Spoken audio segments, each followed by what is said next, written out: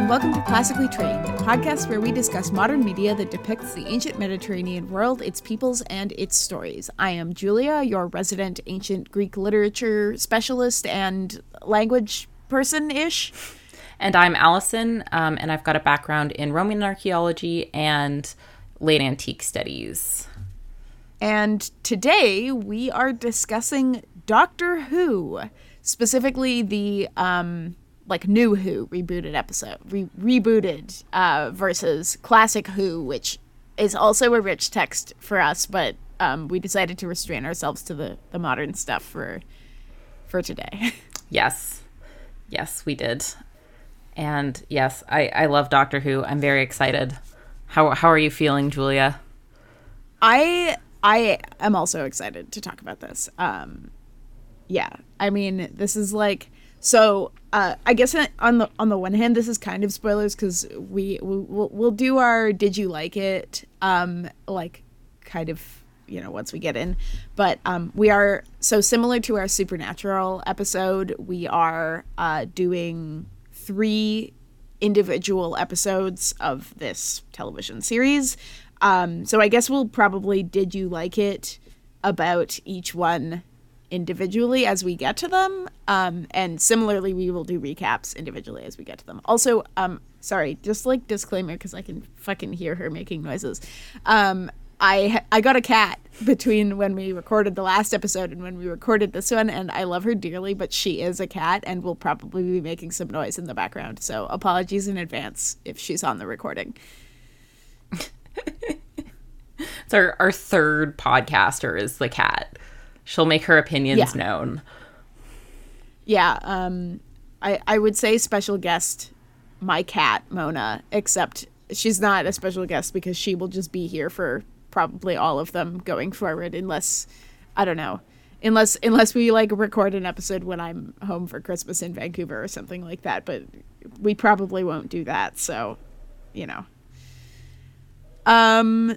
yeah, so do we have any other housekeeping stuff to talk about before we launch in, or should we just get in? I don't think so. Yeah, because I guess we're going to do this episode by episode. So let's get started. What episode do you want to start with? I mean, I guess we should probably go chronologically in order of when the episodes were released. Particularly, I have some opinions about the way that Doctor Who handles its classical material has evolved over time, or in the way that it changed from era to era. And I particularly want to talk about the contrast between the oldest of the episodes we're going to talk about and the newest. I have some commentary about that. So to me that would make sense. That's big. Up to you. I don't know. What do you think? That's big brain. I hadn't thought about that at all. So yeah, we should do that. I watched these in the opposite direction just because I felt like it, I guess, but it doesn't really matter. I've got notes on all of these. So yeah, let's start with Fires of Pompeii. Yes. So we are starting with Series 4, Episode 2, The Fires of Pompeii, which is, okay, so I will summarize the episode. I wrote some summaries. So, Series 4, Episode 2, The Fires of Pompeii. The 10th Doctor, so this is David Tennant, for those who are less familiar, and his companion Donna arrive in Pompeii, the city of Pompeii, in the year 79 CE, AD, referred to as AD on the show. They don't immediately realize the date, and in fact don't even realize that they're in Pompeii. They spend some time exploring the ancient Roman city before realizing that they are in Pompeii, and in fact they are in Pompeii the day before Mount Vesuvius is set to erupt. Donna immediately decides that she wants to try to warn people, tell them to evacuate the city, but the Doctor insists that the eruption is, quote, a fixed point in history and that they can't really do anything to prevent it or help anybody. However, they are unable to escape from the city and the time period because whilst they were exploring, an unscrupulous stallkeeper has sold the TARDIS to a local wealthy marble salesman by the name of Caecilius. On investigating Caecilius and his family, the Doctor and Donna discover that Caecilius's daughter, Evelina, has prophetic gifts gained, apparently, from breathing in volcanic fumes through a vent in the floor. And in fact, that all of the seers, augurs, and prophets in the city have been telling true futures about everything as of late, except about the volcano, which nobody has foreseen at all. The Doctor ends up teaming up with Caecilius' son Quintus to do some investigation, and they discover that a local augur has been building some sort of electrical circuit. When they get caught snooping about in the augur's house after dark, this guy summons a giant magma monster to kill them. In the chaos of fighting the monster, Evelina kidnaps Donna on behalf of a mysterious sisterhood of, priestesses, I guess, the Sibylline Sisterhood. Whilst rescuing Donna, the Doctor forces the mysterious high priestess of the Sibylline Order to reveal that she is a weird stone monster herself, that she has turned to stone, and is apparently possessed by a creature called a pyrovile. The Doctor and Donna escape with the help of a handy water pistol, and as they flee into the heart of Mount Vesuvius, they discover that there is a Pyrovillian craft that had crashed there. They hide inside the ship, and once they've learned that the Pyroviles intend to destroy the Earth, they make the difficult decision to force the eruption of Vesuvius, killing thousands but saving the planet. The Doctor and Donna flee, returning to the TARDIS, and at the last moment, Donna manages to convince the Doctor to rescue Caecilius and his family from the eruption. And that's what happens in the episode, The Fires of Pompeii. So, do you like this episode, Allison? I enjoyed this episode, yeah. It's definitely not, like, I wouldn't say it's one of the prime David Tennant episodes, or even, like, prime Donna episode, but it was a good episode. It's definitely starting to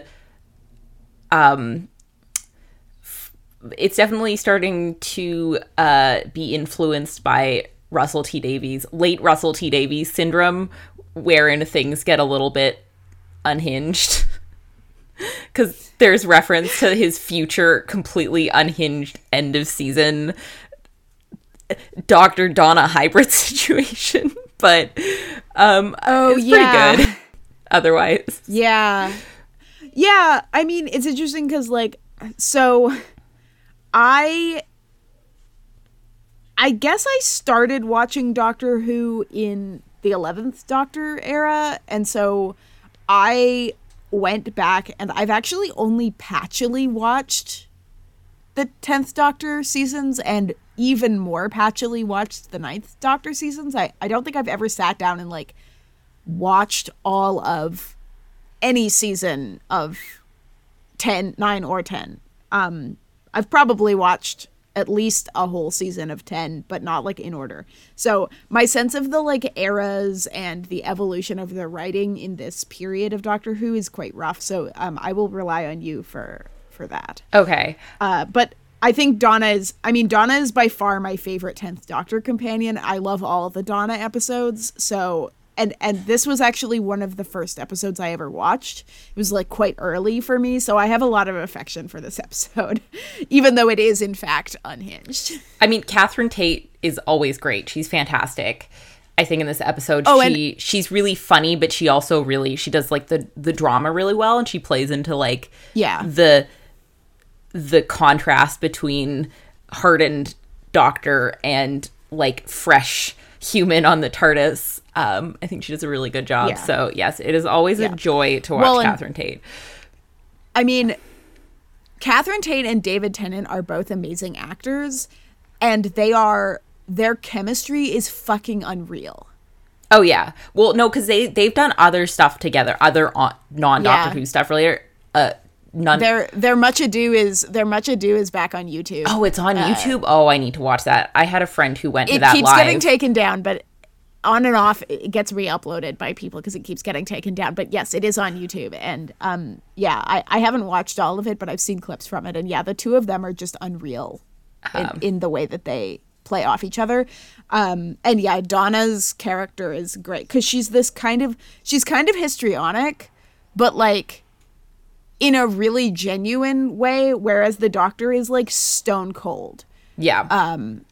It's interesting. I have some comments about like, I mean, I have some comments about the three Doctors that we have across these three episodes that we're going to talk about, because we're going to talk about 10 and 11 and 12. And like, I'm of the opinion that like, I mean, I'll just say this now and we'll come back to it. I'm of the opinion that 10 is nice but not kind, and 12 is kind but not nice, and 11 is just fucking kind of mean and weird. All of these are accurate assessments of what's happening with the Doctors. So, yeah. So I guess I should say my history with Doctor Who, which is that I love Doctor Who and I've watched all of it.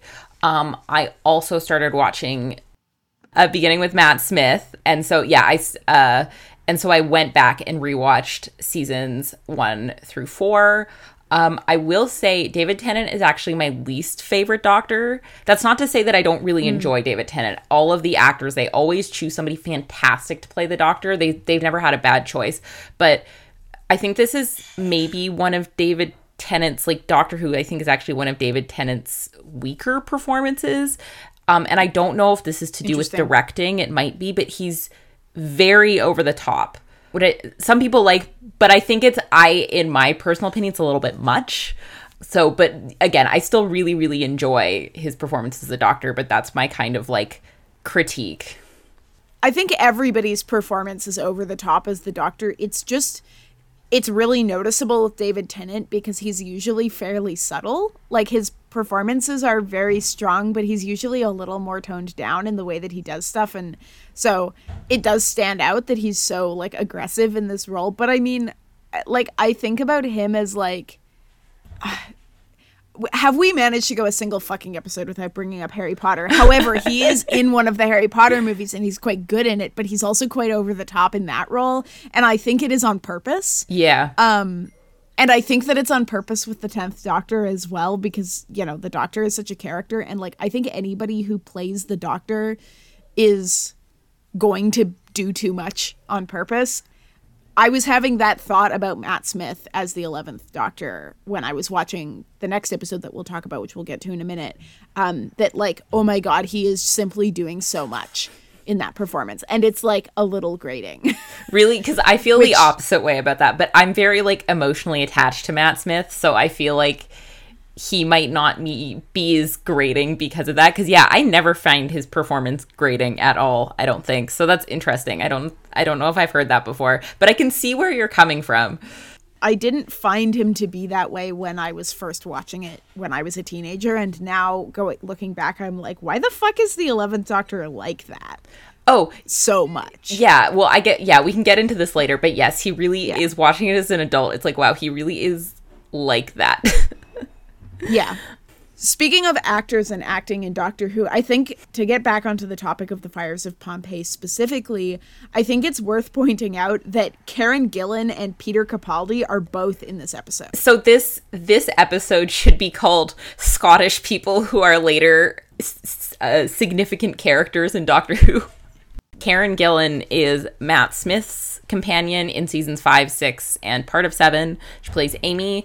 And then Peter Capaldi is the 12th Doctor. Yeah. Yeah. Or like maybe the first one, depending on how we're counting, how you feel about the numbering of the regenerations and that whole thing. Yeah. We don't need to get into that. No, we don't need to get into it because, among other things, 13's whole plot line made it obsolete. So it doesn't fucking matter anymore. No, it doesn't matter. We can stop worrying about it.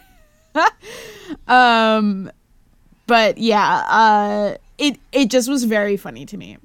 Okay, so I have like a couple, I don't know, I have a couple things about this episode that I'd like to bring up as far as like the reception angle, but I don't know, do you want to go first or shall I? Well, I have some background, so I can give some quick background. So Vesuvius, mountain go boom. The mountain did in fact go boom in 79. They also show in this episode a bunch of like little baby earthquakes. That does actually tend to happen before eruptions. That's not uncommon. At the same time, they mention the earthquake of 62 and 62 CE, and they say that earthquake like woke up the beasts or whatever. The pyroviles, Yes. I am an earthquake person. That is my area of research. However, there's not really anything important to say here about earthquakes other than the fact that, yes, these are all things that happened and that make sense and that are referenced. Well, so, I mean, maybe you're going to talk about this, but a lot of what we know about the eruption of Vesuvius, at least in terms of on-the-ground stuff, comes from Pliny the Younger's letter about it.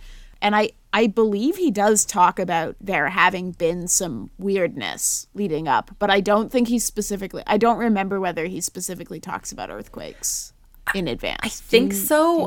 Here's the thing is I don't really remember Pliny the Younger's letter, because I was aware that a Pliny wrote something about Vesuvius, but I didn't have time to do the research. So I'm glad you remember this. I have actually read this recently, so... Yeah. I mean, Pliny the Elder also, who's Pliny the Younger's uncle, actually, like, died in Vesuvius, because he was like, oh, I'm gonna go check it out. So he did, and then he inhaled ash, and then he died. Because he was interested in everything. I guess he basically wrote, like, an encyclopedia. So he wanted to go check out the volcano, and it ended poorly for him. Yeah. I mean, people don't really like know. They didn't know what was going on. I don't know. I've just pulled up the letter. Let me just see quickly. 24th of August, 1 PM. Oh yeah, so he doesn't relay anything about lead up.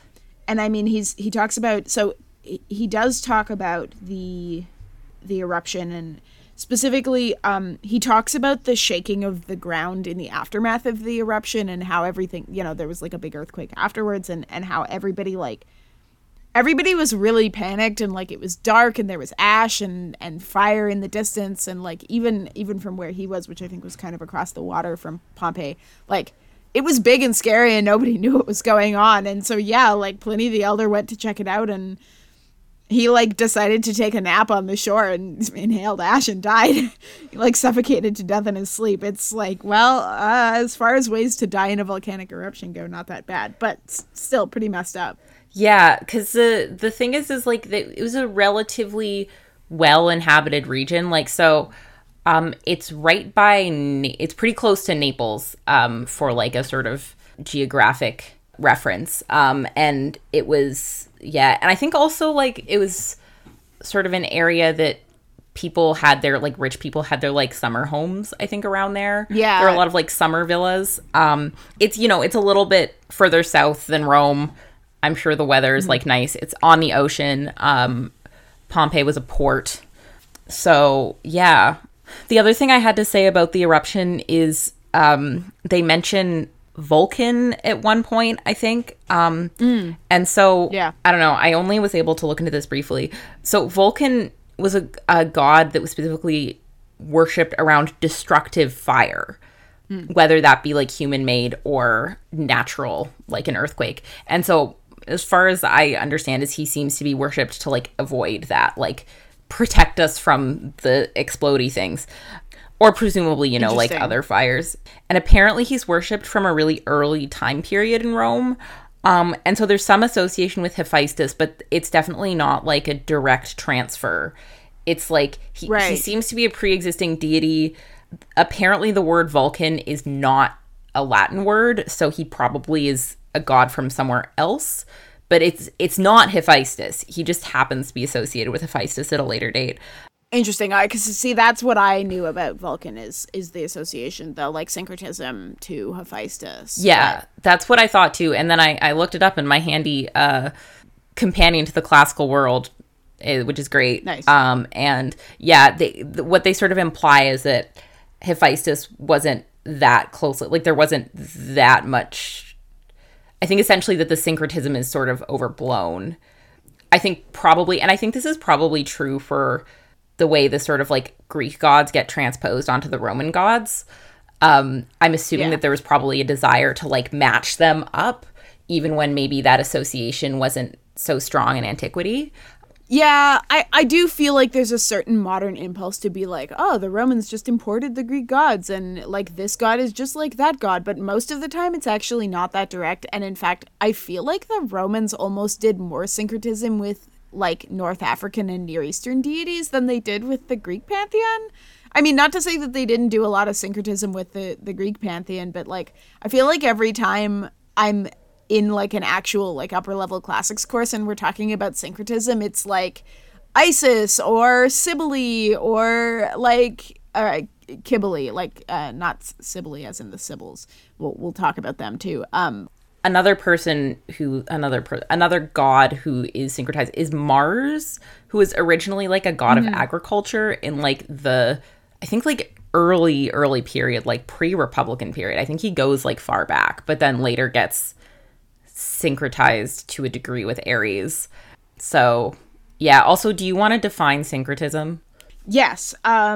So syncretism is essentially it's a complicated process, but it's the process by which deities and religious practices become sort of conjoined or overlapping in cultural terms.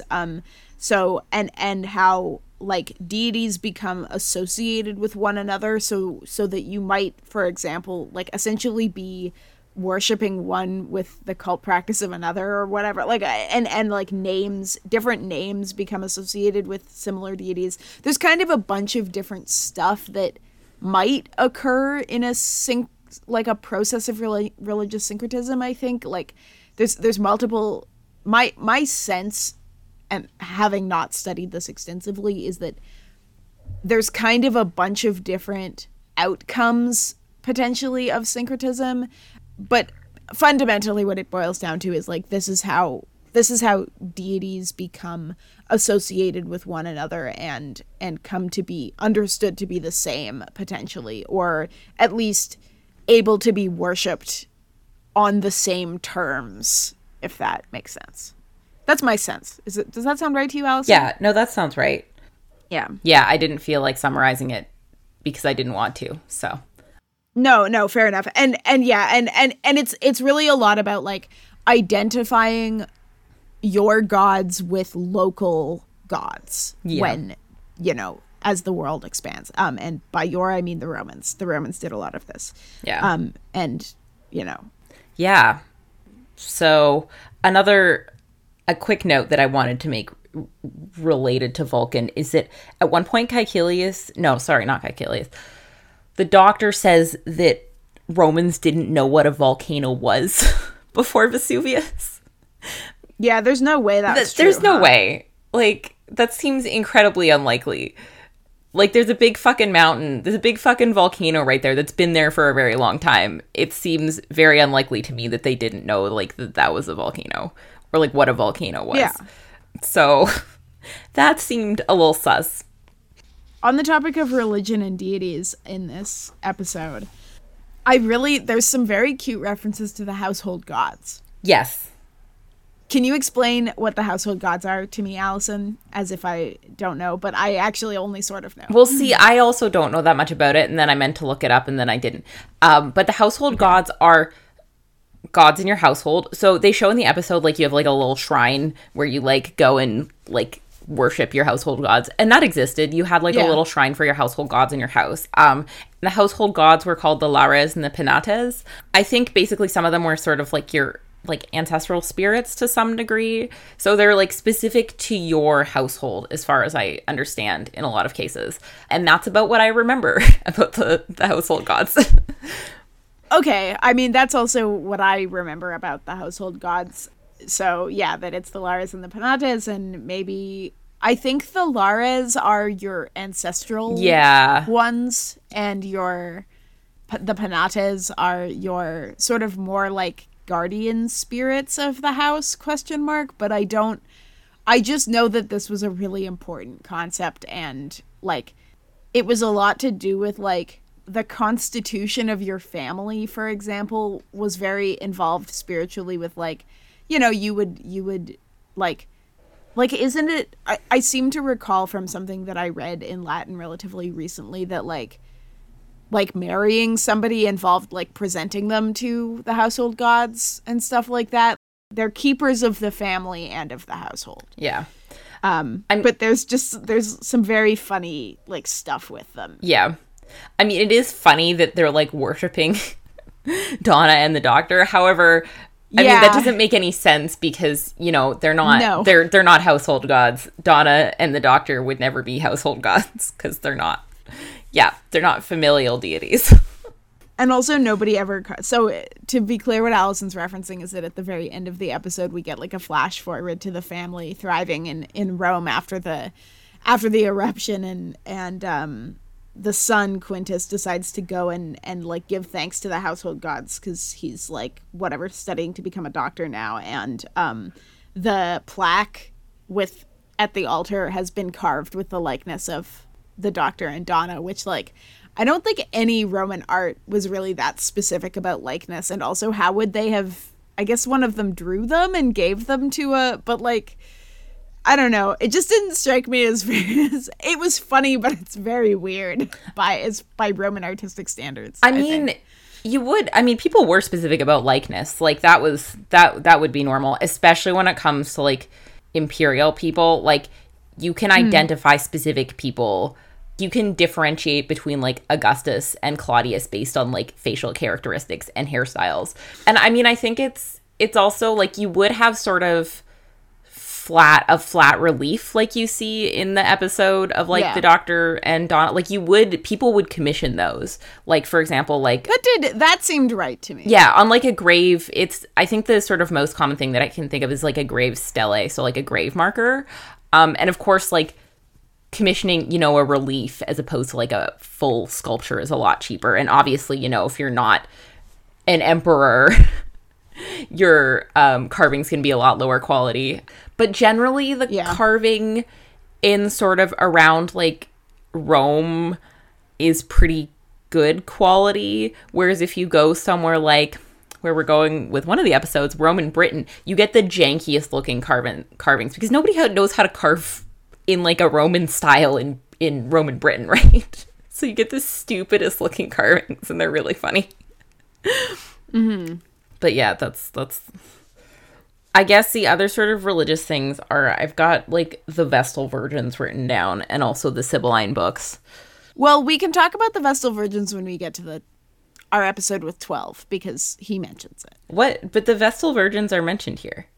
Oh, are they? Yeah. I fully forgot. I think they're just very relevant to the episode. Are they? Yes, because we've got a cult of female priestesses.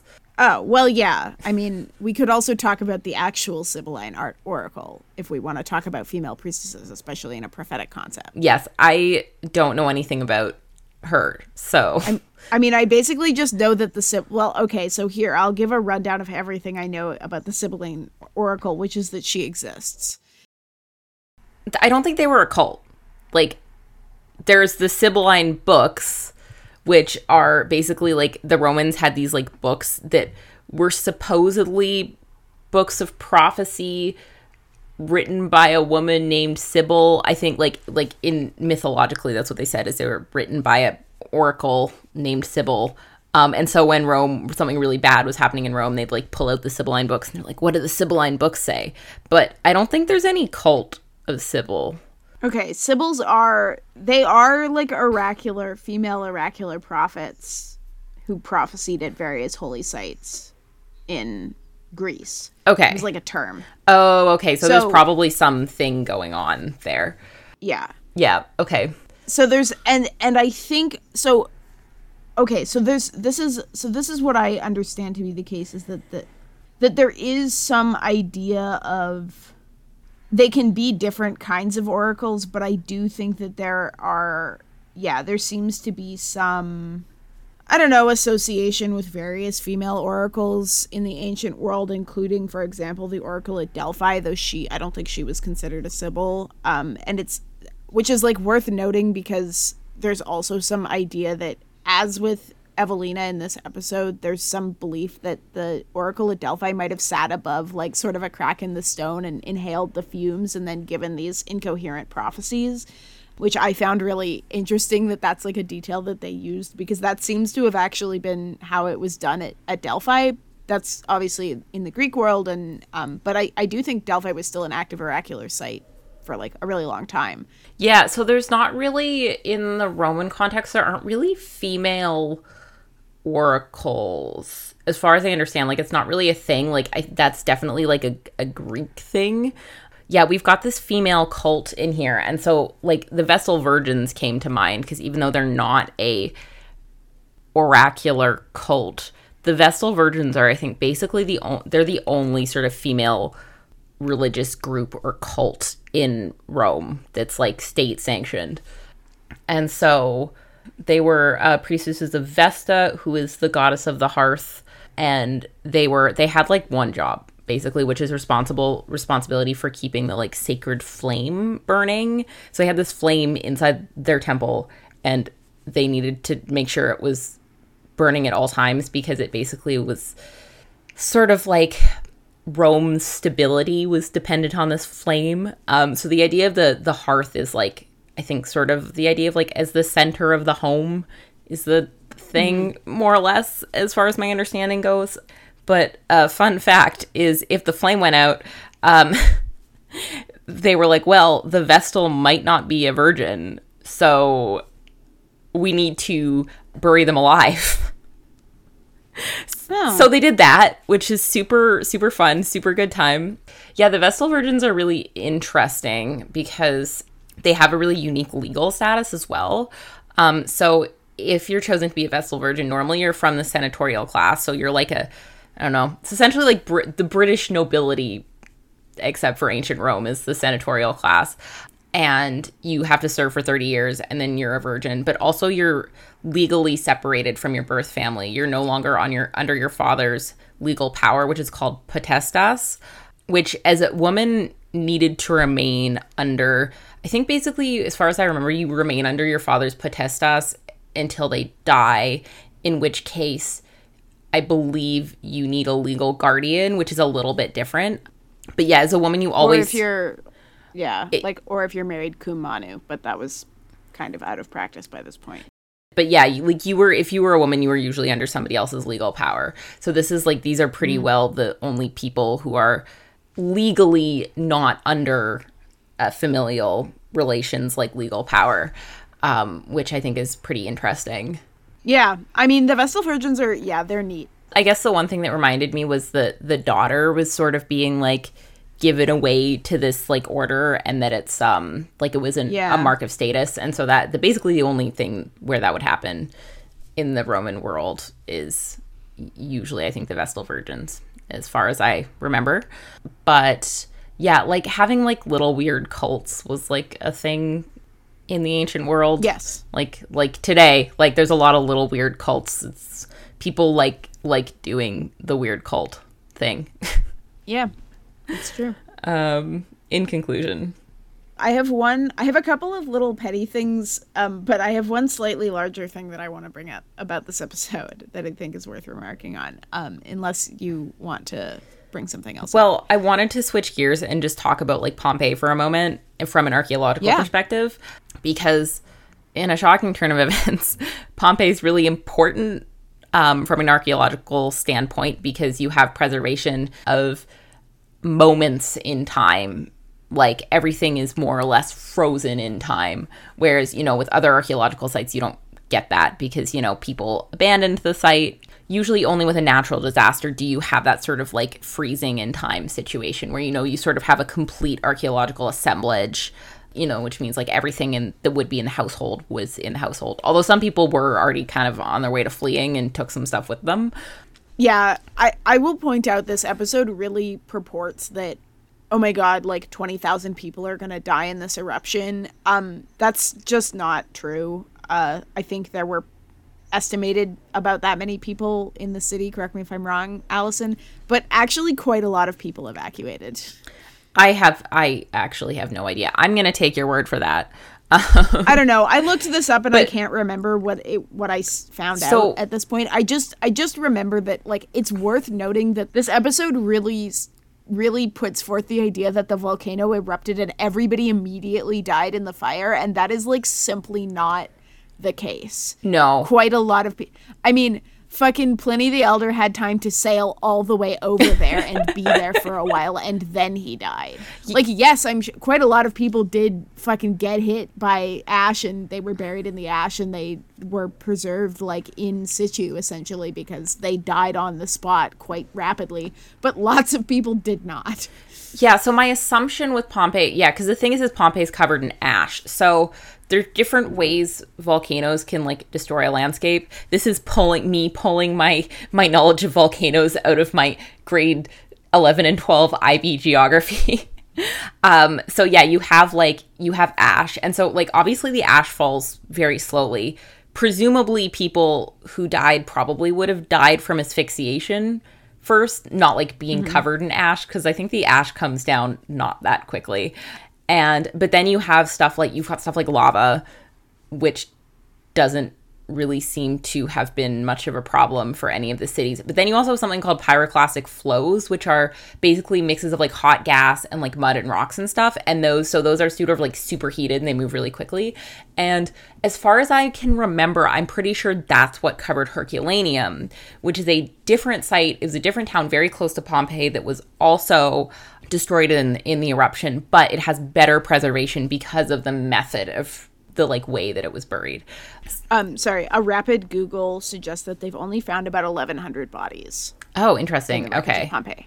So I think my initial statement there that estimated there were probably about 20,000 people living in the area is true, but it's sort of seems to be the case that as Pliny the Younger recounts in his letter, there was a big cloud and there was like pumice rain, like there was rock falling from the sky and ash raining from the sky, but like that went on for quite some time before there was pyroclastic flow, which and like magma and whatever, which obviously would have fucking killed people, but like people there, the sky was raining ash and everyone was afraid, so they left. Yeah, like I'm pretty sure, in Pompeii, like it was just ash. I don't think there was anything else that covered people up. Like I think it was probably just asphyxiation from ash. And then the pyroclastic flows are what showed up in Herculaneum, which is, I don't know how many kilometers away, 10 kilometers away or something.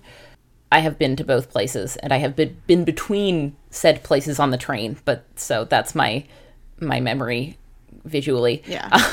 Okay.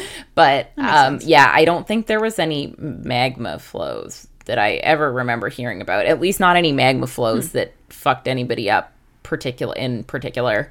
However, I could be completely wrong. I'm a little bit talking out of my ass right now. So disclaimer. Okay. But yeah, it seems to be that the episode's like emotional drama all hinges on this idea of like, oh, the doctor is willing to kill 20,000 people or let 20,000 people die. Mm-hmm. And it's like, no, the doctor's gonna let like 1,000 people die. Which is still a lot of people, but like relative to anything, frankly, relative to other shit the doctor has done, that's really not very many casualties. You're not wrong. He did in fact kill his entire planet. So yeah, he fully killed every other member of his race. Some of those individuals he has personally killed multiple times. I'm looking at you, the master. I mean, to be fair, the master has tried to kill him multiple times, so that's like completely acceptable. Yes, murder, I know, but who's come out on top in terms of the number of murders committed, like mutually there? Yeah, Anyway. Yeah. Also, like, I remember. Volcanic eruptions also aren't always like explosion, magma. Like you can have a really like slow eruption. You have like different forms of eruption. So yeah, like there's definitely like a popular understanding of the way volcanic eruptions work. And so it's not necessarily like a really fast boom, everybody's dead situation. Yeah, the term eruption really evokes like an explosion, but sometimes it's just kind of like an ooze situation. Yeah. This was not an ooze situation. No. But yeah, there's an in-between between boom and ooze. Anyway. I did want to move also back towards talking about it archaeologically really quickly because I have a brief rant. So Pompeii, very important. However, it's also important to note with Pompeii, there's several like problems with using its like evidence. The first is the trash can fire that is excavation at Pompeii. So Pompeii was rediscovered in the mid 18th century. Oh, fuck. So that's a real bad time for excavation. At that point, basically, you're just like, Yeah. basically people are just plundering. Even though, quote unquote, systematic excavation apparently started in the mid 19th century, like, again, not great methodology, you know, sort of, you're getting, yeah, basically is kind of fucked. Is what I'm saying. Is it's not been excavated. Most of it hasn't been excavated using modern archaeological methods, and thus you kind of have to take stuff with a grain of salt. People are still excavating at Pompeii. There's lots of actually stuff you can do at Pompeii. It looks like Pompeii's been totally uncovered, but that's really not sort of all you can do with archaeology. Like, you know, you can do stuff to answer specific questions, and so you might excavate like under a floor to see like an older level or something. So yeah, it was excavated poorly. And so the other thing about Pompeii is I do not think Pompeii is that great of an archaeological site. Now, I might sound crazy, but Pompeii's horrifically touristy, and the presentation of the archaeological materials is not very good. It's very sensationalized. You've got a bunch of tour guides who I don't think are giving particularly accurate information based on like snippets that I heard while I was like walking around. And there's also, I don't like the way that they present human remains. I think it's pretty disrespectful.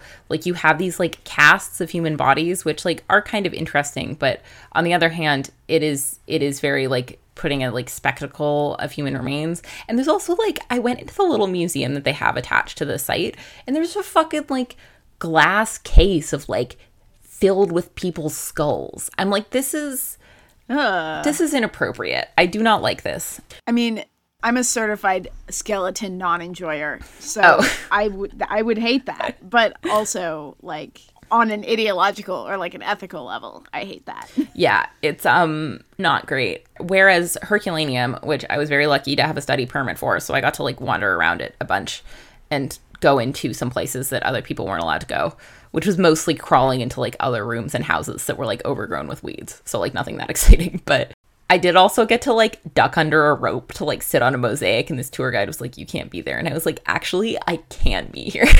It's like, you're not supposed to be there. And I was like, actually, it's fine. I have a permit. I literally have a permit. Yeah, fucking Parks and Rec, I have a permit gift, but you actually had a permit instead of just a piece of paper that said I do what I want.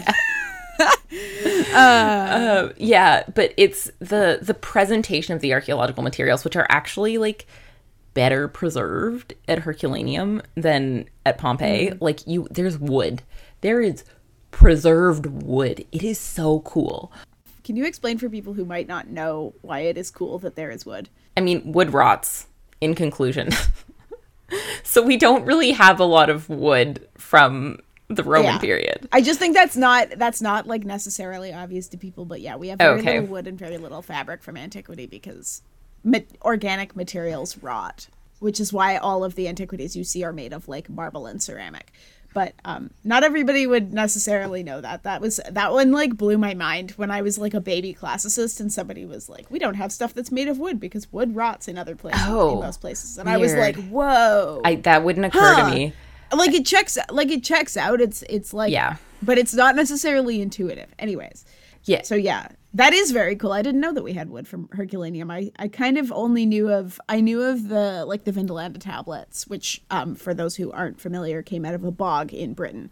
But yeah, no, there's a whole ass balcony. Like, whoa. Yeah, it's really cool. Okay, yeah, that is extremely cool. But also there they have like an area. So basically under the city, there's these sort of vaults, which would have sort of been part of the harbor. I think they would have had like ships in them maybe or something. Anyway, a bunch of people went under there to sort of like hide themselves from the eruption and like died, obviously, because it got all covered. But so you go, it's sort of like a separate area from the town, which is, I think, is kind of nice. And so you kind of go down there and they don't have the actual human skeletons. They've got like casts of the skeletons. So I think it's a much better way to sort of like present death and like allow sort of like people to like understand the scope of the tragedy. As opposed to being like, ooh, some skulls and casts of people's bodies. So that's my Pompeii rant. There are better archaeological sites, in conclusion. Valid. Well, thank you. I learned some things about Pompeii and Herculaneum. If I ever make it back to Italy, I will go to Herculaneum instead. Okay. I need to bring up the elephant in the room, which is that this episode is about the Cambridge Latin course. What? Oh, Allison, did you not know that this episode is about the Cambridge Latin course? I don't know what that means. So, for those who are unfamiliar, the Cambridge Latin course is a ubiquitous series of Latin textbook used in the UK and also in parts of the US to teach Latin to school children. They are, I think, primarily targeted towards pre-college, like high school level. I think they often get used for that level in the UK where that's more common. The first volume, they're very similar to a lot of other textbooks, which insofar as the textbook is built around a narrative which follows a particular family.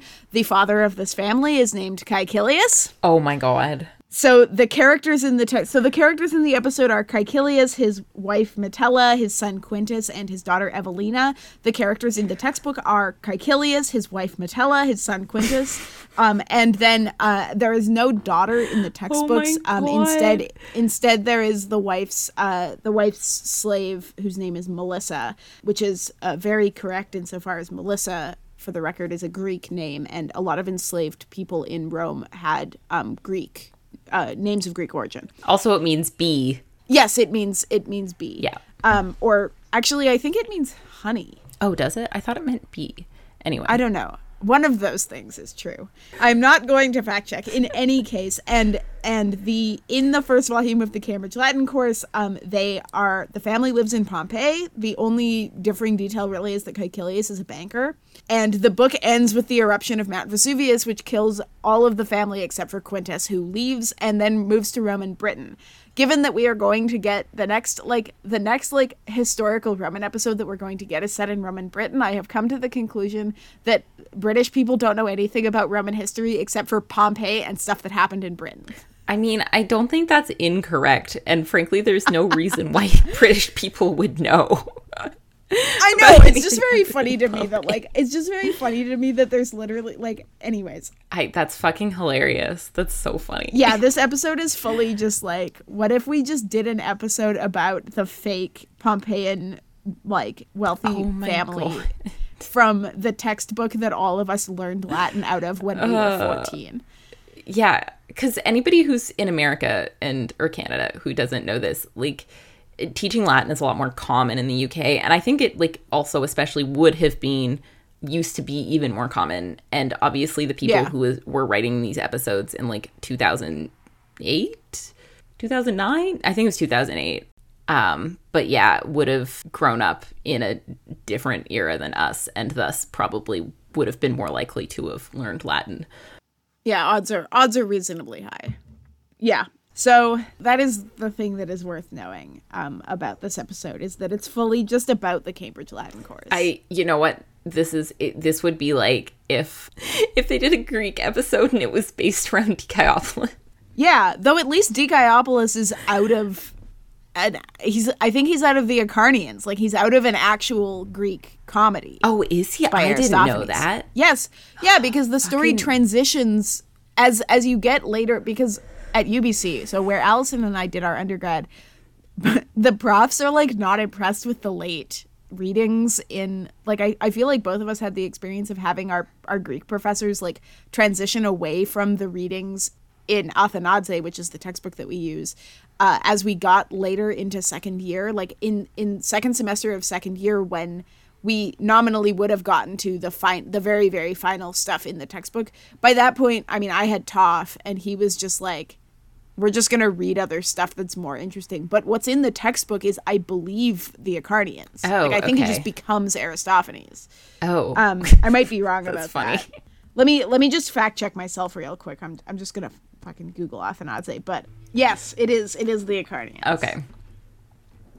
It would be like if they made an episode and it was just the plot of the Acharnians.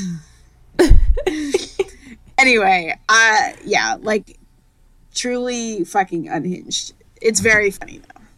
I think the last thing I have to say about this, which I'm assuming you probably have this gripe, which is I don't even know if it's a gripe, but they didn't even try with historical accuracy. They were let's just put them in some things that were vaguely Roman. However, this is one episode in a TV show that does not have the largest budget. So, like, I can't blame them, really. Yeah, well, and I mean, both of us have watched enough Doctor Who to know that historical accuracy not their strong suit. And that's not the point. I mean, there's aliens. The point is the aliens. I will say, though, that Caecilius's necklace is a crime. And nobody should have ever put that, like, why? At God. Why? It looks so bad. I mean, I will say the outfits are not Troy Fall of a City bad. So they get a pass for that. Yeah. My thing with historical accuracy, if it's not historically accurate, at least it shouldn't be ugly. And this one, like, kind of succeeded. Just a fun quick note, which I brought up before, Roman ancient clothing in general did not have stitching. It was just a bunch of draped fabrics that you would, like, belt together and or pin together. Also, that women would have been dressed a lot more modestly than is portrayed in this show. Although I did think the bit where she's in, like, a teeny tunic and her dad's like, you can't go out like that. It was very funny. But that would be more like her going out with, like, a veil on, which, yeah, like, women would have normally been, like, covered, like, head to toe. Like, you'd wear a little, like, head covering and like a little cloaky thing, and then your, like, dress underneath. Yeah. There's a lot of little cracks that are kind of, you know, like on the, there's a comment about, there's like a few little things that I was like, I don't know whether this is very accurate, but it's kind of fun. Like, it's a fun little sort of ancient reference. Like the doctor asks the salesman how much he sold the TARDIS for, and he says he got 15 sesterces for it, which is, my impression is that that's not a huge amount of money. Not for something like that, I don't think, during the Roman period. I mean, 15 sesterces, like, I feel like it's a sort of thing where it's like, okay, well, if you're poor, 15 sesterces, like, might be your, like, year's income or something. But I don't think it would make sense for, like, a giant-ass, like, statue. I don't know. But I don't really have a good memory of the sort of, like, value of what a sesterce is. So. Okay. And yeah, like, there's, like, a few things like that. And I also love, and we'll revisit this when we talk about the Eaters of Light, the 12th episode. But the language stuff and Donna being, like, surprised that she's being heard in Latin is very funny. I don't know, the, like, language stuff around the translation, the way that the Doctor's, like, presence, or the TARDIS's presence, or whatever it is, like, inflicts auto-translate on everybody is, like, very it's just always a good gag, and it's especially funny. Well, and Donna says like Veni Vidi Vici to a guy, pronounced like that, of course. Yeah. For clarity, the Latin in like ancient Latin as opposed to church Latin, it's the V is a W, so it's Weni Weedy Winky. Okay, so the next episode that we are going to talk about is the Series 6, Episode 11, The God Complex. So, to summarize, the 11th Doctor, Amy, and Rory find themselves in what appears to be, but is not, an 80s hotel on planet Earth. They quickly ascertain that it's impossible to leave by normal means. In fact, the TARDIS has vanished. And they meet several other people who are also trapped inside this hotel. Rita and Howie, who are humans from Earth, and Gibbous, an alien from a planet that gets conquered a lot. This little group of people inform the Doctor and his companions that every hotel room contains somebody's worst fear. The Doctor and Amy and Rory also learn that there is one additional person in the hotel, a man named Joe, who has already been exposed to his worst fear and has begun to talk deliriously about, quote, praising him. That is, him being the monster that is apparently in the hotel. The group flees from the monster, which has come after Joe to devour him, and whilst they are fleeing, Rita and Howie are both exposed to their own rooms. Joe is killed, and the Doctor catches sight of the monster and identifies it as a Minotaur. The party retreats back to a central room. Shortly after, Howie begins to praise the monster as well, and the Doctor sets a trap so that he can get a better look at it and speak with it, and he learns that the Minotaur is also a prisoner in the hotel. Unfortunately, Gibbous chooses to set Howie loose, and Howie is killed by the Minotaur. Shortly after, Rita also begins to praise him, and she chooses to separate herself from the group to die on her own terms. The Doctor is at first furious, but becomes aware, he comes to the realization that his group and all of the others that they're with have been brought into the hotel because of their faith. In the case of their group, it's specifically Amy's faith. Amy also begins to praise the monster at that point, and the Doctor chooses to break her faith in him in order to save all of their lives. The Minotaur is defeated somehow by the loss of its food supply. With its dying breath, it expresses that death would be a mercy for, quote, an ancient creature drenched in the blood of the innocent, by which it means the Doctor himself, and then a bunch of character stuff happens that is not relevant to the specific plot of the episode. And that's what happens. This is not a very classical episode, actually. No, it's mostly basically that, like, they're using the myth of the Minotaur as a sort of, like, framework for the episode.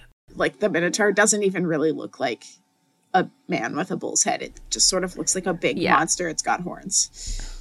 I will say that this was a good sort of framework to put an episode on, because this is a very good version of the Doctor Who classic running around in corridors. Yes. Which is a very cheap way to shoot an episode. So there's a lot of Doctor Who episodes running around in corridors. Yeah, though I will say that I think that, first of all, there are many better Doctor Who running around in corridors episodes than this one. And second of all, like, I sort of feel like it's a shame that they used the name the Minotaur, or the Minotaur, depending on, they say Minotaur, the concept of the Minotaur for this, because frankly, you could do a much more played straight Minotaur myth in like a more interesting way than this. Instead, they just decided to make it essentially a bland, like, could have been any old big monster that just happens to look like a Minotaur. The only other direct reference to the Minotaur myth is that, so the room they use to trap it is like sort of a spa room. And we get like one quick shot of a plaque on the door of the spa that says that it's called the Pacify Spa. And Pacify, for those unaware, is the name of the mother of the Minotaur in the original myth. That's literally it. I will say I do actually like this episode. I also think the first thing is that it looks great. It's beautifully shot. Like, the direction is really beautiful.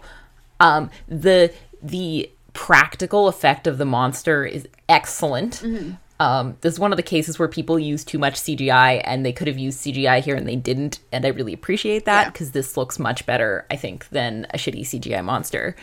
So, and I think the horror elements in this episode are really good. I know you don't like horror, so I don't know how you found that, but it's not too bad. This episode's like, I don't know, I really particularly don't deal well with jump scares.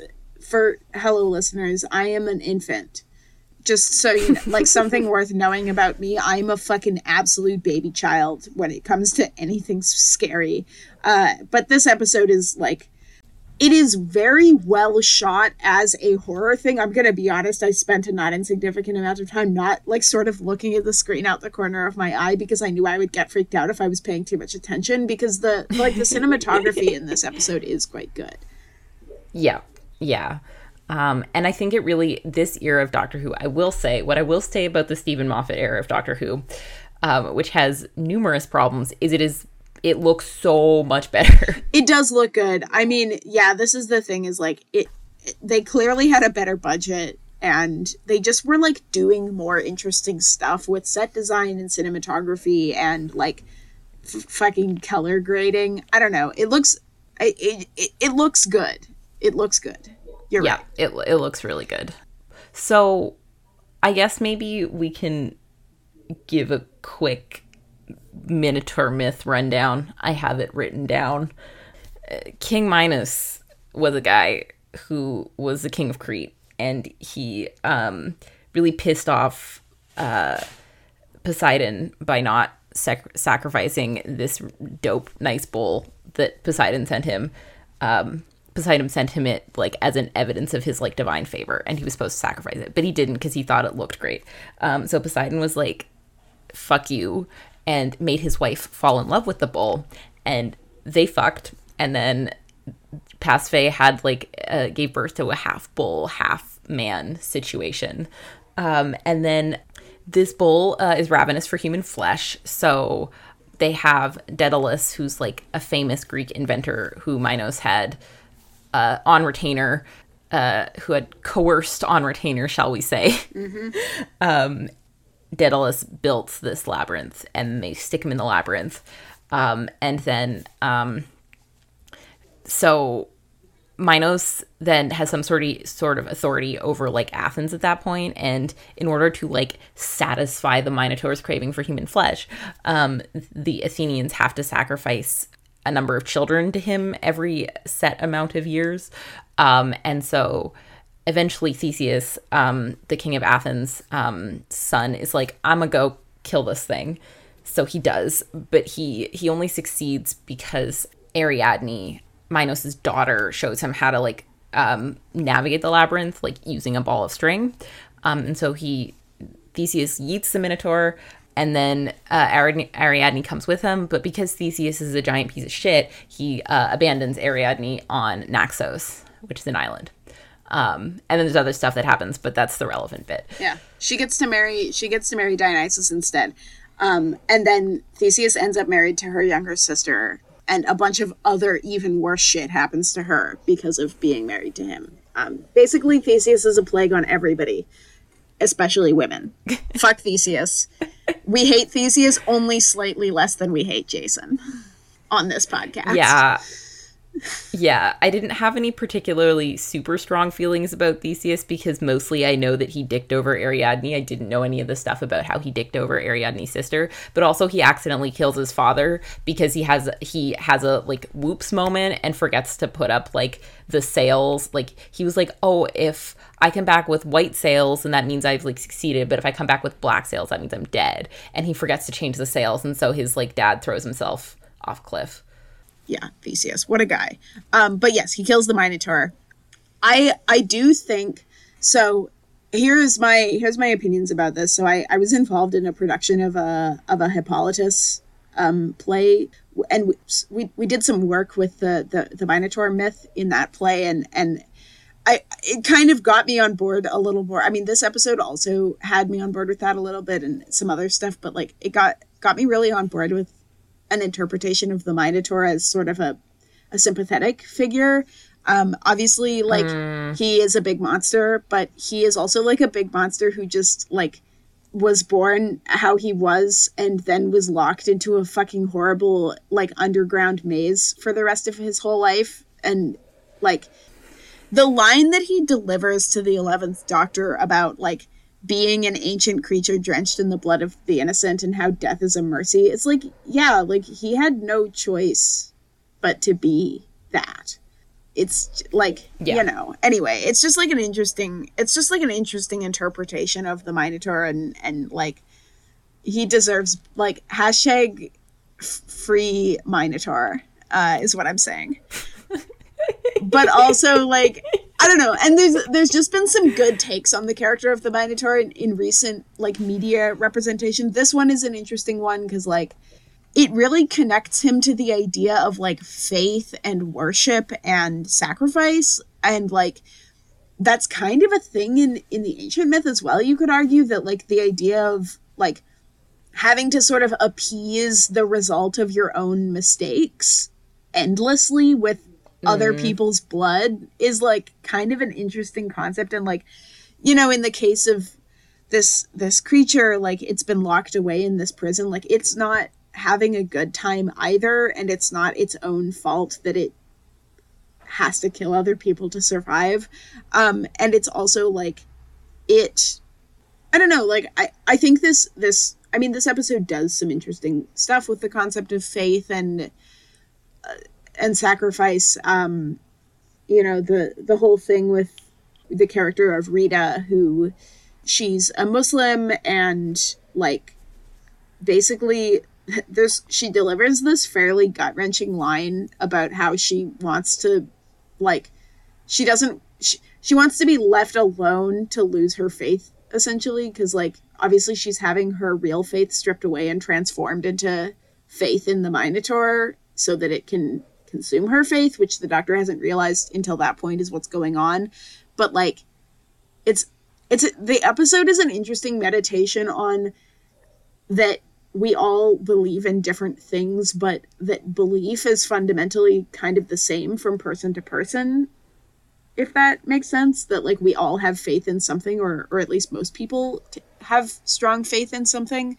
It's interesting because Rory, the character Rory, who is Amy's kind of counterpart as companion to the Doctor, he keeps getting shown exits because he really doesn't have any faith in anything, which I'm like, I don't think that's... I think that's a bad take on his character on the part of the person who wrote this episode, but he obviously doesn't have what some people might call, quote, blind faith, which is a term that I personally tend to kind of take issue with. There's like some stuff in there that's like a little weird ideologically, but like it is an interesting episode, and I just wish that they'd leaned into other aspects of the Minotaur myth more to do it, because I think there was potential and they just kind of didn't. They just kind of didn't. And now they've used up the Minotaur, you know? Yeah, no, totally. That makes sense. Because when I first watched this episode, because I think I only watched it once when the season came out. And so I actually really enjoyed this episode. I didn't think that I would, because I didn't remember particularly enjoying it when I first watched it. But I was a little baby and didn't have an understanding of themes, TM, in stuff. So this is much more like interesting as an adult. And is also like very revealing of like Amy and the Doctor's like extremely fucked up relationship. And the sort of like result of that, which is the Doctor's like, you need to go. I don't want to get you killed. Yeah. It's funny. I had forgotten how like self-centered the 11th Doctor is. And this episode is peak. The Doctor is super self-centered. He's capable of recognizing that he's self-centered and that self-centeredness gets the people around him killed on a regular basis. But he's also like, I'm just going to keep coming back to you unless you cut me off. So I'm making you cut me off. Like the 11th Doctor in particular is fully a control freak and also like really obsessed with himself, which I had kind of forgotten about. I like kind of remembered, but also, and it's under this veneer of like, ooh, I'm a kooky guy. And I had so much less tolerance for it on this rewatch. But I haven't watched any other 11 episodes, and this is obviously the end of an arc of the 11th Doctor coming to realize that he's super duper like this and that it's fucked up. So it's quite exaggerated in this episode, I think. So I found the character work in this episode kind of insufferable, but it's not a bad, it's a good, like, single episode, I think. The thing is like, I don't mind that as like a characterization. No, I don't either. I just found it annoying. See, I don't find that annoying, but again, because I have fond memories of Matt Smith. But in a shocking turn of events, Stephen Moffat's plot stuff is irritating. That's never happened before. Surprise! Stephen Moffat, not good at doing character writing. Who'd have guessed? Oh, man. Yep. Yeah, I mean, because the character stuff in this is heavy-handed. That being said, Doctor Who character, like, relationships between companions and the Doctor is usually very heavy-handed. Yes. I don't think that's just a Stephen Moffat problem. I think that's generally how people tend to treat the Doctor. Yeah. Except for, I think Chris Chibnall does actually a pretty good job. I've enjoyed the 13th Doctor and that era, so... But I know a lot of people think it sucks, which I'm like, your opinions are bad. I don't understand. But yeah, it's like you have the right to your wrong opinion. Yep. Certainly the 13th Doctor era is not worse than anything that has come before. No, it sure isn't. Every era of Doctor Who is different. And I think that it's worth pointing out that, like, well, okay. Let's move on and talk about the third episode, because I have like a sweeping comment to make about the differences between these eras and how they handle classical reception and what that says about the era. But I want to talk about the 12th Doctor and this third episode first. The third episode we're discussing is Series 10, Episode 10, The Eaters of Light. The 12th Doctor, Bill, and Nardole arrive in Scotland in the 2nd century CE. Again, they refer to it as AD in the show. The Doctor and Bill are involved in a dispute about which of them knows more about the Romans, and Bill is determined to find the lost 9th Roman Legion to prove the Doctor wrong. Bill wanders off to find the Romans and ends up falling into a trap after encountering a hostile local. The Doctor and Nardole, meanwhile, get captured by the Picts, whilst wandering across the moors. Bill and the Roman that she meets in this trap hole get attacked by a big monster. And the monster kills the Roman, and she ends up running away and flees into a cave, having followed the directions that her Roman compatriot gave her in order to find his few remaining companions from the 9th Legion. In the meantime, the Doctor has learned that all of the rest of the 9th Roman Legion have been killed by that same big monster. The Doctor and Nardole are taken by the Picts into their village, and then later to a gateway, which proves to be some kind of interdimensional time rift. Meanwhile, Bill is bonding with the Romans in the cave. Eventually, the Doctor emerges from the rift and says that by letting the monster out of the rift to fend off the invading Romans, the Picts have doomed the planet.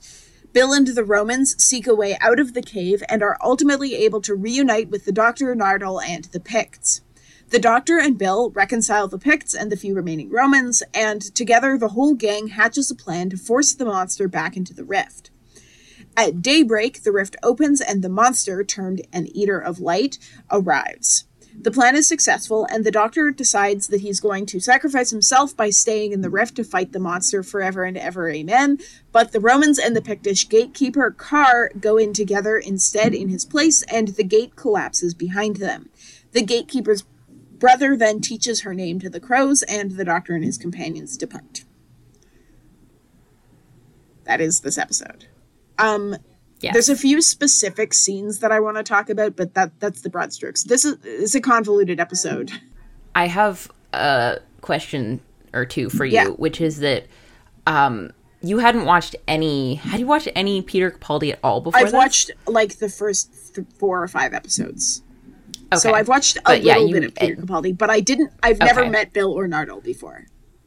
Okay. What do you think of Bill and Nardole? Nardole, I don't understand his deal. I, need context for who this is. Bill seems like a pretty standard companion in a lot of ways. Yeah. Yes. I mean, both of them have their, those things are accurate. Both of them have their, weird idiosyncrasies. It's just that Nardole is a Doctor Who companion who clearly has, a deal.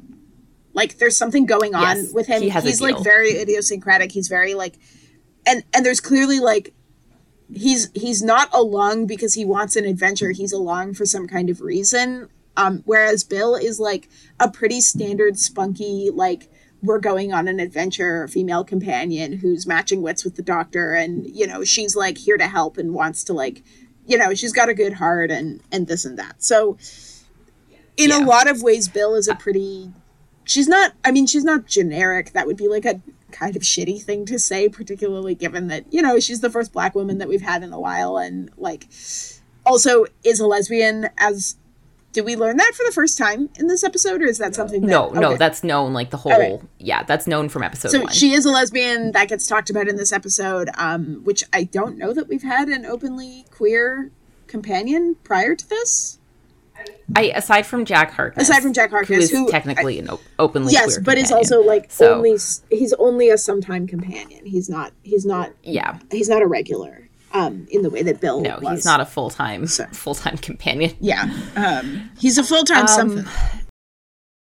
So context that I think is needed for this episode is that Stephen Moffat did not want to write this season. It was supposed to go to Chris Chibnall, Chris Chibnall was the most recent showrunner of Doctor Who. But Chris Chibnall was busy with Broadchurch, which is an acclaimed BBC? Acclaimed British drama. I think so. It fucks, by the way. Broadchurch, great show. It's really good. I've only watched the first season, but it's David Tennant, and It's like David Tennant at his best. It's an incredible show. Anyways, it's sorry. David Tennant, Olivia Colman, and Jodie Whittaker. Yeah. So which is like, wow.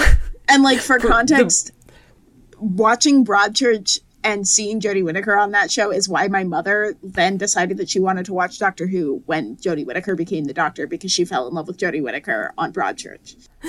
She is very good. She's very, very good. And I love her. Anyway, back to the episode. I don't know if I have a ton to say about like the historical context of this. I mean, it's just like, it's kind of just an episode that happens to be set in Roman Britain. Frankly, in a lot of ways, this episode could have been set in almost any time period. And particularly, I mean, any time period which involves one person invading another, like an empire conquering some locals, because that's what the themes are. But I'll give a description of the Roman legion quickly, and then we can come back on that, because there is actually some interesting stuff regards to that. Yeah, so I'll give some quick context. So a big point of the episode is like the Ninth Legion disappeared, which, okay, so this is actually a thing that I was gonna ask about that. Basically the Ninth Legion is a legion of the Roman Empire that it more or less like disappears in the historical sources, so we like quote unquote don't know what happened to it. And some author picked this up and wrote like a historical fiction book about this at some point. I don't know, like I think in the 50s maybe. And since then, people have like really latched onto this idea, and it keeps getting used in like mystery, like, or not in mysteries, but in media. Like, oh, what happened to the Roman Legion? Like it comes up in actually in the Percy Jackson Roman series.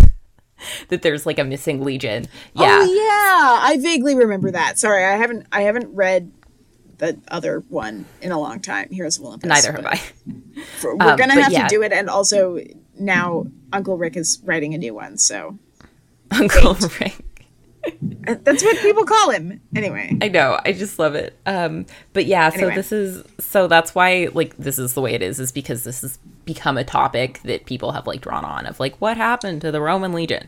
Yeah, I wasn't sure if that was like a thing. Yeah, it was basically, okay, this legion was stationed in northern Britain, and then it stopped being mentioned in the sources. And so people are like, what happened to it? So they might have gotten destroyed, or they might have gone elsewhere. There's not too much exciting to say about that. Mm-hmm. The other thing I will say is that, like in this story, we have soldiers who are like different ethnicities. And it was actually pretty common in the Roman army for people to be taken, be put in different countries than like their home sort of region. I think as far as I understand is one of the reasons is like, oh, then you don't have to kill your own people. So yeah, it would be totally reasonable that you'd have somebody from Africa fighting in Britain. So before I'm sure the little racist white men got their like panties in a bunch about that, but it is in fact historically accurate. Yeah. Also, sorry, there's like fully fireworks in the background. I was wondering if that's what that noise was. If this ends up on the record, apologies. It is homecoming this weekend, and the Americans are doing stuff. So, okay, cool. Well, that settles like probably my biggest question, which was, is the Ninth Roman Legion a thing? Did it disappear? What is the deal with that? Because I've never fucking heard about this in my life. Yeah. The other thing is, like, I have some quick Roman Britain notes, and by quick, I mean quick. I don't know that much about it, so I have, like, 3 points, which is that it was parts of Roman Britain, parts of the Isle were successfully annexed by Claudius in 43. There was a number of attempts to invade what is now Scotland, and some of them made it pretty far north, but none of them really stuck successfully. So the sort of like Hadrian's Wall actually was like pretty well, like, as far as I understand, sort of kind of the permanent barrier between like the Roman territory and then the not Roman territory. So the Scottish did be eating the Romans in conclusion. Yeah, I mean, and so the Picts were like, I kind of vaguely know that the Picts were, and so that's who they're dealing with. they're like pre-Celtic or something. He says something to that I effect. don't know. They're Yeah. an early like, I don't know. I'm not gonna say indigenous because I actually don't know whether they were an indigenous group, but in any case, like, or if they were whatever Saxon question mark. But they might have been indigenous. In any case, they were a very early British civilization, and yeah, that the Romans were like dealing with them. Yeah. And that they live in what is now Scotland. They live in what is now Scotland. Yeah, and they did this thing with the spirals that are painted on their faces in this episode. They all have these spirals painted on their faces. That, I believe, is also fairly accurate to their art, the way that they kind of made art of stuff. Like, I think that is correct to Yeah. stuff that they did. But this is not my specialty by any means.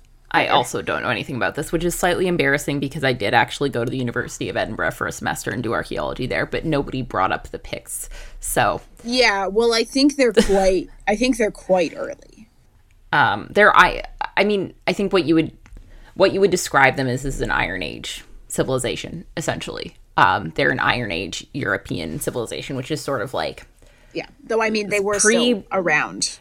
Yeah, it's sort of like, but no, you still refer to it as like Iron Age, even though things are like around during like the Roman Empire. Like, that's still within the bounds of the Iron Age.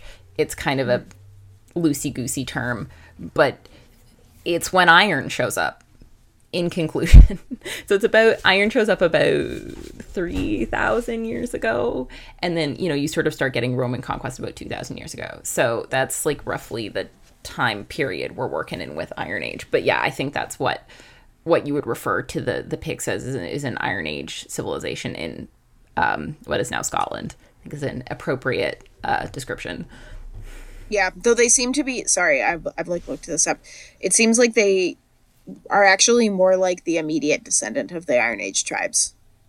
Oh, okay. So they're like slightly post, but yeah, because they were dealing with their like third to 10th century is what this says.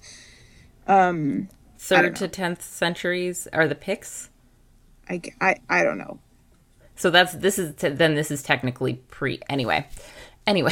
All I know is, look, they were around in Britain. They were a distinctive British society. They seem to have been kind of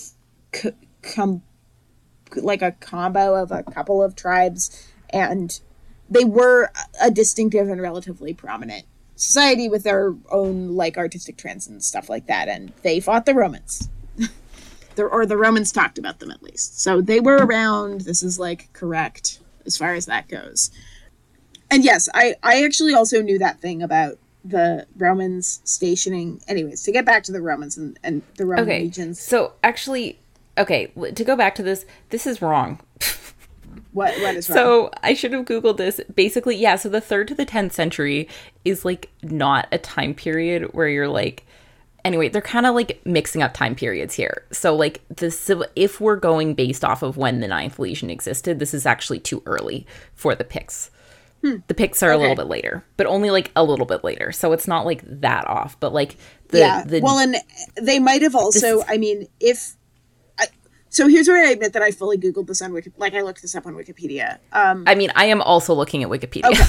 So, but like, for the sake of our viewers, this is what we're looking at. Neither of us are experts in this, but basically my sense is that probably the show picked the name Picts because that is the best for like a more general term for people who were kind of around in this region in approximately the right area.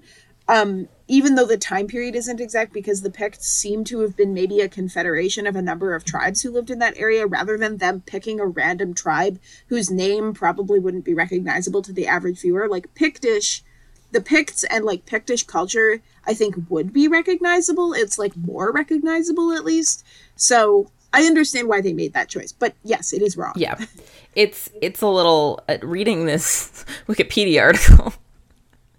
Again, I'm a classical archaeologist. I don't know anything about Iron Age Britain. Yeah, it does seem like, so the Oxford Companion to the Classical World refers to the people the Romans were fighting with as Caledonians. Okay. And so it does seem that the Picts are maybe like slightly later Caledonians. It's within 100 years, so it's not that off. It's Though I will around say, the right time. one of the things that was on this Wikipedia article, and this might be the other reason, is a picture of one of those stones. They made those the very swirly stone.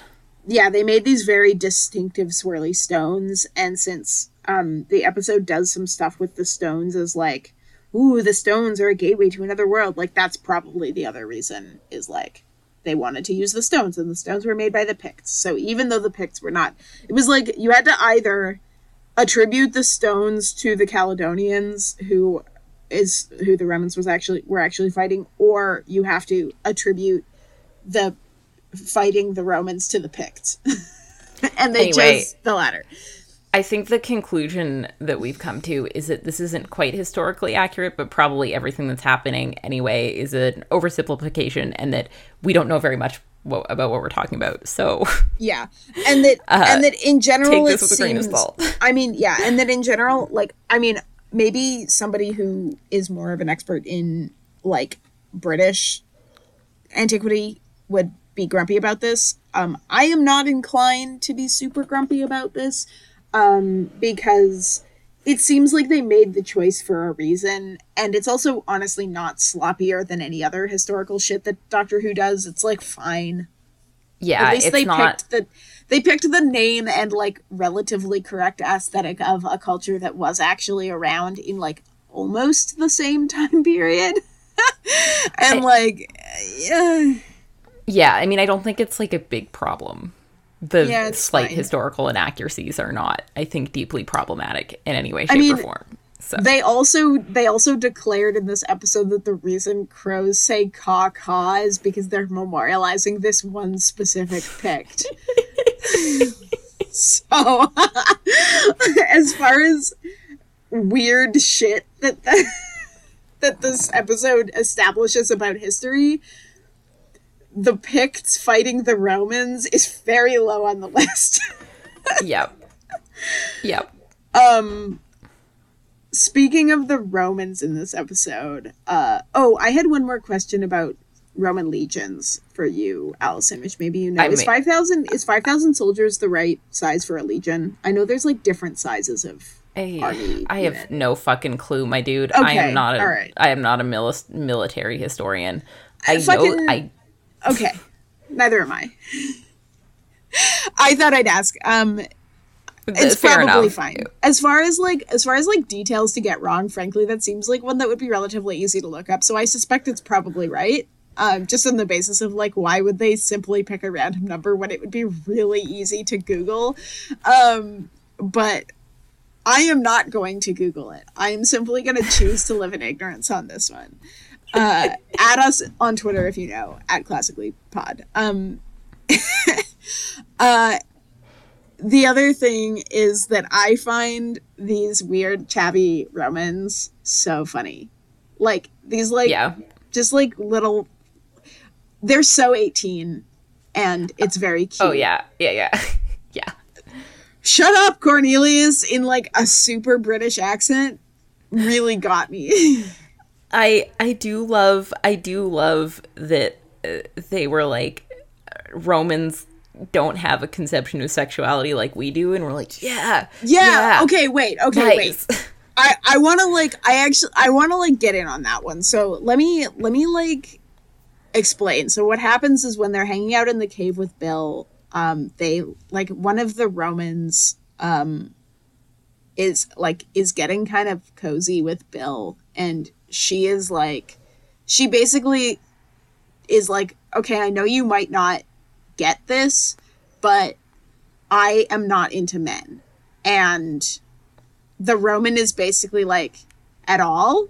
And she's like, no, women only. And he's like, oh, so you're like whatever other guy. And just like gestures at one of his buddies. And they have this exchange where she's clearly kind of like because she's expecting them not to understand the concept of homosexuality, and in fact, what they find kind of quaint is the idea of only being into one gender of person. Yeah. And in fact, the guy that she's talking to is like, yeah, I mean, I'm like kind of a regular guy, men, women, whatever. That's normal. But you're more like this other guy. He's like only into men, and his buddy's like only some men. And, you know, they have kind of this cute exchange. And that seems to be like pretty, in certain ways, pretty accurate. Like, frankly, I think the only part of that would have been alarming is that it was coming from a woman.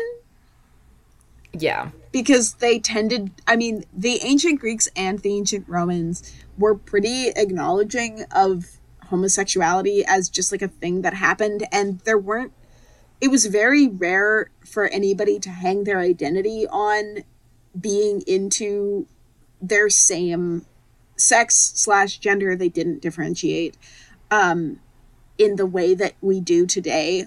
And, you know, particularly for men, it was pretty accepted that you would probably have sex with both men and women. Women's sexuality was more controlled, of course, and less talked about. But probably it wouldn't have been alarming to a Roman that a woman might be interested in having sex with other women. Honestly, frankly, it's probably more alarming that she was that, but not married to a man also at her age. Like, she's clearly in, I would say, her late 20s or early 30s, which is, you know, getting on. And this was a society where, like, as long as you kind of got married and did your duty, as it were, even if it required some, like, lying back and thinking about Augustus, then it was, like, fine.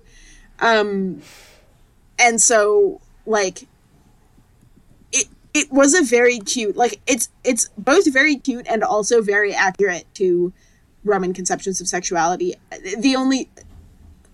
They didn't have less stigma around sex and sexuality than we did. It's just that it was configured very differently. They had way more hang-ups about who was penetrating whom and under what circumstances and the relative, like, social class of the parties involved than the sex of the parties involved.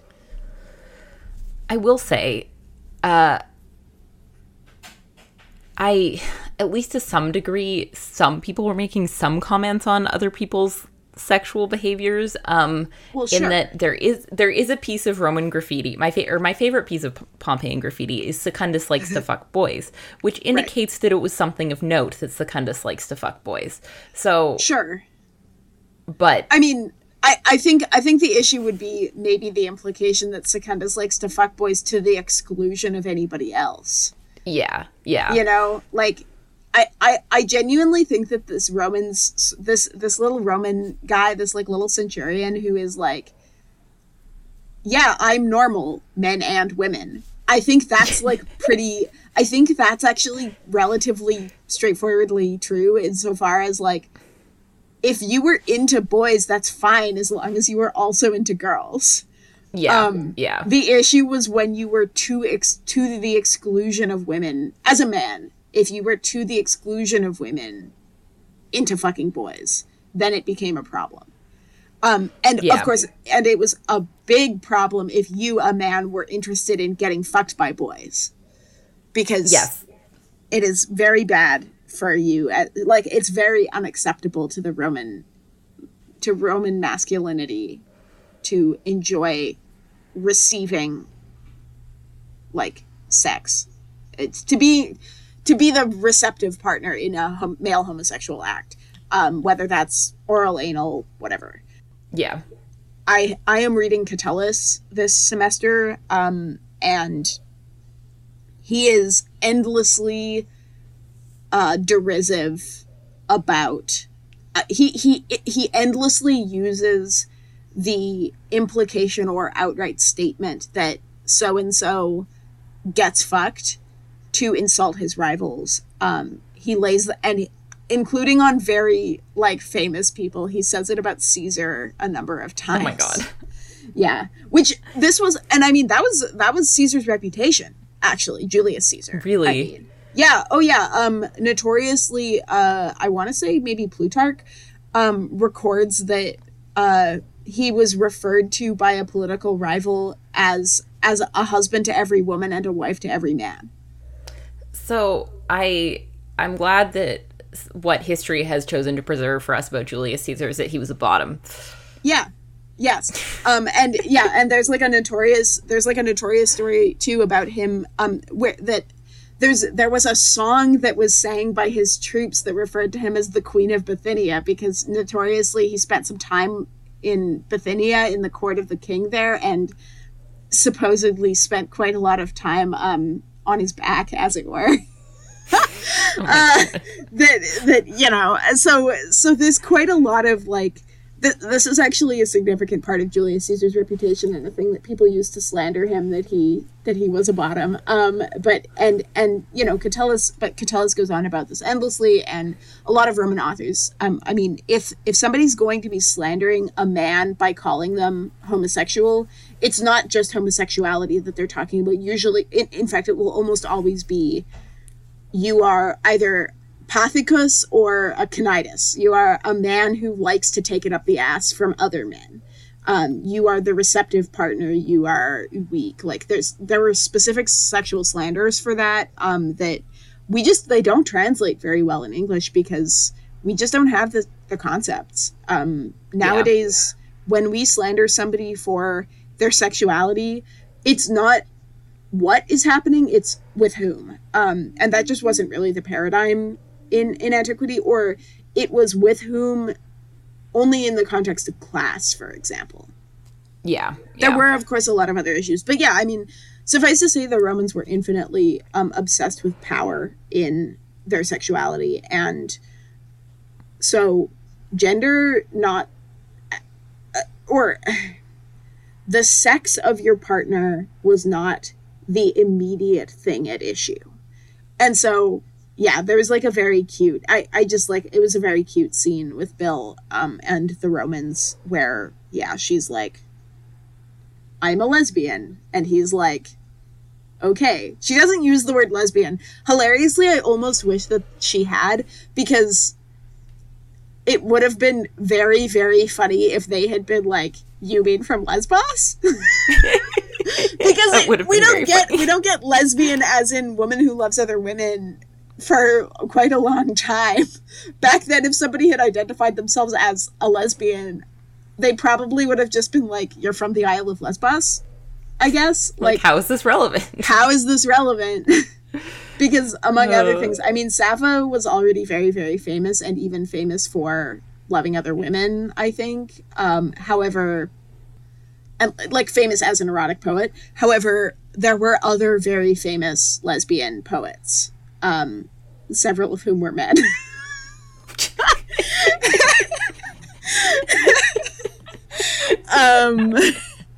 So, you know, she would have said lesbian, and the Romans would have gone lesbian big L when she meant lesbian small l. Because lesbian small l didn't exist back then. Never forget the time our woman in the Greek world teacher kept referring to Sappho's writing being about close female friendship. Oh, Christ. Yeah, I always forget about that. I've blocked it out. We're all sitting there like, are you fucking kidding me? Yeah. Ugh. For the record, man. For anybody who's listening, Sappho liked to fuck girls. In conclusion. I also just want to shout out the line about where the doctor is like, speaking as a former Vestal Virgin second class, which implies either that there was a whole second class of Vestal Virgins who had penises. I'm not going to say were men. The doctor has some gender.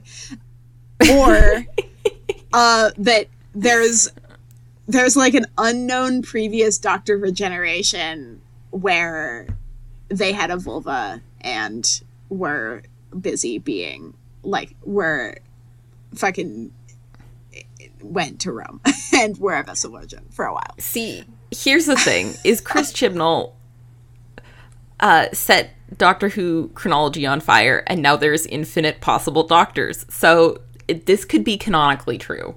Yeah. Yes.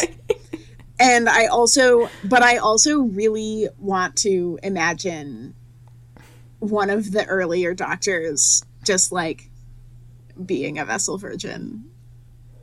Yes, that would be very funny. So you were saying about how this sort of like is kind of like generic in terms of that it could be set between any two sort of like empire and invaded country. Yeah. But this has very specific like connotations in the UK, given the relationship between Scotland and the rest of the UK. So this episode, I think, is actually a little bit more political than we would view it in America, especially or in Canada as well. I don't know why I said America. You're in America. I'm not. In America. North America. Yes. Especially, like, I don't know where this is temporally in relationship to the Scottish independence vote, but I don't think it's that far off. So the question of like Scottish like individuality and Scotland being invaded is actually, I imagine, might have stepped on some people's toes. And it is also worth noting that like both Peter Capaldi and the showrunner Stephen Moffat are Scottish. So well, I don't know if this episode was written by a Scottish person. It wasn't written by Stephen Moffat. That I'm sure Stephen Moffat certainly has some feelings about Scotland, and so does Peter Capaldi, I'm sure. Yeah, well, and so I mean, so that means that the episode has some political valence in its context. That doesn't mean that plot-wise it couldn't have been set any old time. Oh, no, absolutely. Yeah. No, you're totally right. It's another colonialism TM situation. Yeah, I mean, and like, I think I mentioned this with the Fires of Pompeii. I think that the linguistic stuff in this episode is great. There's some jokes about speaking Latin with the translation circuit, but it actually kind of pays off, not just as a bit. It's like, no, like the Picts are speaking Latin and the Romans are speaking Pictish, and we're all understanding each other. And there's specifically a line that like about how when everybody can understand each other, everyone just kind of sounds like children to each other, which I think is like, there's an implication about like innocence and people just being people when you can actually speak to them on their own terms, as it were, or on your own terms, that everybody can be understood. That is very poignant. Like it's an episode with a good moral, rounds off nicely. But as far as that stuff goes, the sort of colonialism TM subplot, I will say the sort of low-key condemnation of the natives for doing absolutely anything they could to fend off the invading army is like kind of bad. Like, you guys fucked up by daring to do absolutely everything within your power to try to prevent yourselves from being fucking conquered and murdered by the colonial power at hand. Like, Yeah, I mean, I think there's also like we're all friends in the end sort of thing that is, you could definitely like interpret it in a way that's like, okay, well, this is certainly putting two groups of people on equal levels, in which case one is the invader and the other is the invaded. That being said, these are literal children. Neither group is actually responsible like for what's going on. Well, of course. I mean, yeah. Like, the point is that these are people who are not responsible for the conflict. However, it's not the best handled as far as that stuff goes, in my opinion. No, it could have been better, probably. I mean, certainly. But like, I understand the point that they were making about how like everybody is a victim of the conflicts in which they are obliged to be involved by their national affiliations, even those who are technically the aggressors. But like, yeah, I just think that like coming away from the episode, I was a little like, this ain't it, Chief, as far as like that went. It was nice, it was heartwarming. I just think that it was like, we are going to peddle some nice heartwarming shit to like overwrite the fact that we basically were like, the Picts shouldn't have defended themselves because they fucked everybody over by doing so. Like, I don't know. Yeah, Yeah. Yeah. And you know, I like, it is what it is. Yeah, it's, in conclusion, the episode is fine. It's fine. Yeah, the episode is fine. I did enjoy this episode. It was like fun to watch. I am like kind of more inclined to go back and watch some Capaldi now because I don't know. So here's my problem with Stephen Moffat Doctor Who is that Stephen Moffat was involved in it. Yeah, this is the thing, is like, unfortunately everything is just inflicted with Stephen Moffat whenever he touches it. Disease. Yeah. I mean, the thing is there are bits and pieces that aren't as inflicted with Stephen Moffat, and also bits and pieces where it's not so bad, the Stephen Moffat disease. But it's a shame because I do actually like all of the characters, I think, largely, and all of the actors. Yeah, I fully left out the weird plot shit that happens at the end of this episode from the recap because I was like, I don't know what the fuck's going on, and I don't care. Oh, was there something with Missy? I watched this literally like a month ago, so I don't remember. Oh yeah, there's like a thing with Missy, but I missed the beginning, like most of the beginning of that plot line, and I don't know anything about her or what the fuck's going on. Don't tell me. I might eventually watch it, but I also don't care. Yeah. So like, anyway, there's like, as usual, there's like a weird plot thing tacked on to the end that kind of spoils the situation, because then it's like, yes, we had like a whole arc and a theme and everything, and now we're gonna have some other shit for 5 minutes, and then the episode will end, which is like that's bad like writing. prime. It's prime Stephen Moffat disease. He does it, I believe, in seasons 6. I think he does it in every season except maybe for 9. But that's because of the way 9 is structured. 9's like a bunch of 2-parters. It's kind of weird. But yeah, no, he does it most seasons, is at the end of the episode. He's like, here is the overarching plot on a platter, and you have to deal with it for 5 minutes. Yeah, that's what happens in the God Complex too, is like, we're going to have this whole thing wrap up with the Minotaur, and then we're going to have some plot for 5 minutes. And it's like, ugh. I was almost feeling good about the, like, themes TM in this episode, and now I'm like, blah. Anyway, it's just bad writing. So I do have some, like, overarching comments to make about this, if we don't have anything else to say about the Eaters of Light. Yeah, go nuts. I do have 35 minutes until somebody comes over, so gotta be quick. I mean, okay, so here's what I'll say, is we have 3 episodes that deal with their classical material quite differently.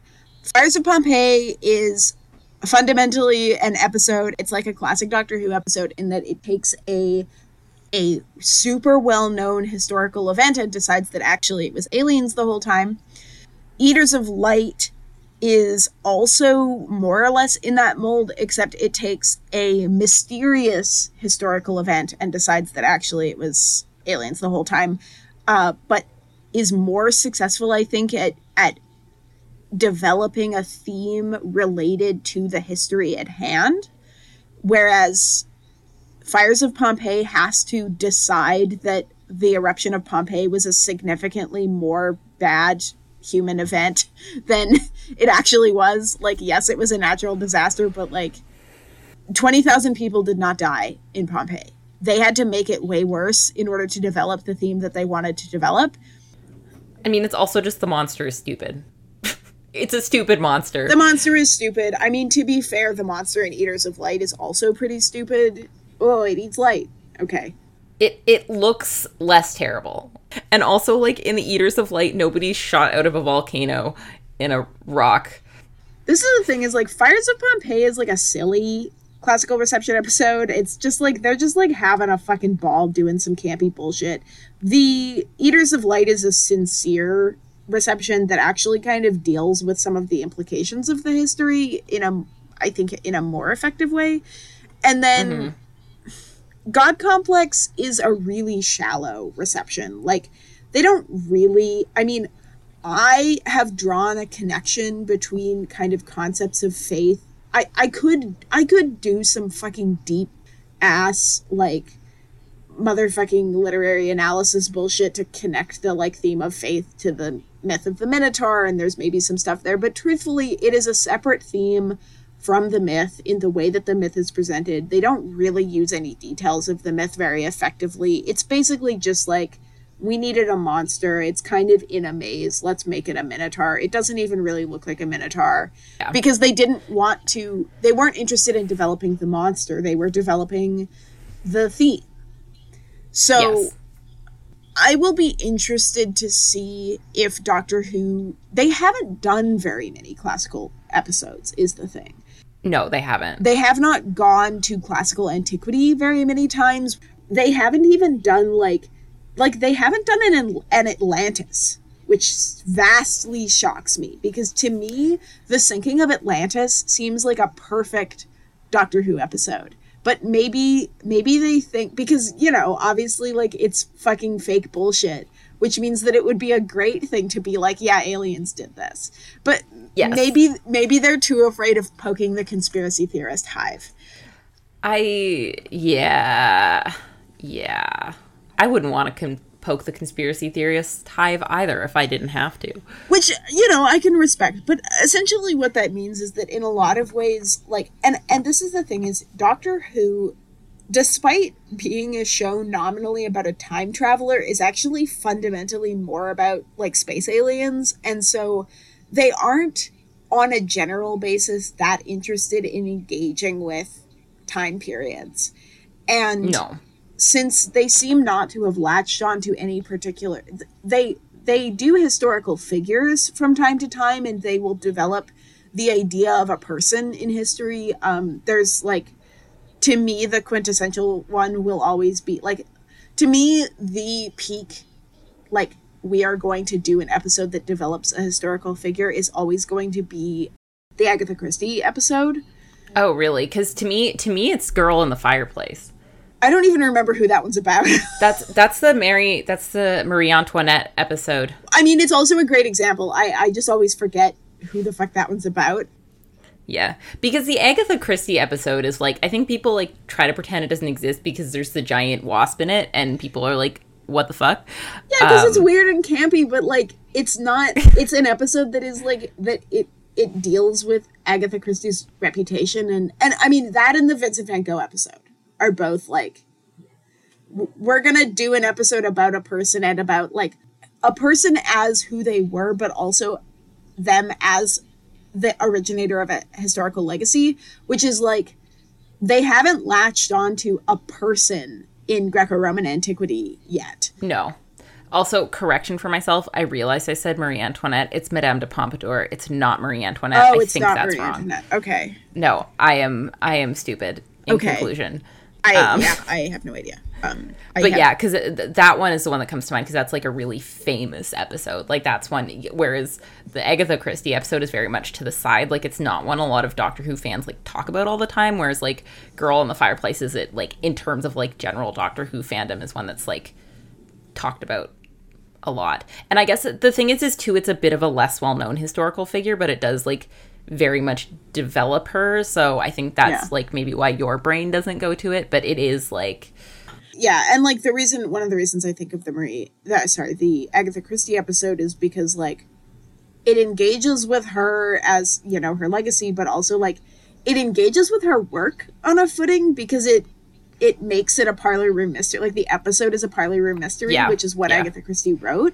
So I think that there's a certain kind of interesting thing that they try to do in that episode to like engage with a person's legacy. And they just haven't really done that with anything or anybody from like ancient Greece or ancient Rome. And like, or even like ancient Egypt or Persia, or, you know, like they just haven't touched on it. And which is kind of wild to me, given how wide open it is. Like, it's almost as good as the far future insofar as, like, you can make up a lot of shit and, like, have people be like, well, that's not really... Like, the thing is, the Fires of Pompeii episode is like, okay, the fucking volcano exploded, and, like, we know enough about it to know that there's certain inaccuracies, but it's so far in the past that it's kind of like, well, we don't have so many records, and, like, what, you know, like, it's kind of like, sure, fucking, it was aliens. It's like kind of a fun throwaway, like, we're just going to do something funky with a period of history, and we're not insulting anybody's national pride by doing it or anything like that. Which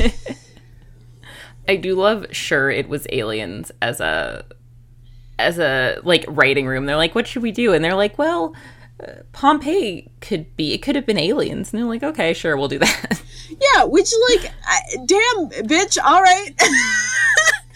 I don't know. I think that, I mean, and like Doctor Who only has so many episodes in a season, and they are working on, you know, they want to do funky aliens and far future and like, you know, sci-fi tech shit as well. They tend to only do like a couple of historicals in every season, and they often set them in periods that are easier to costume and build sets for because they don't have a budget.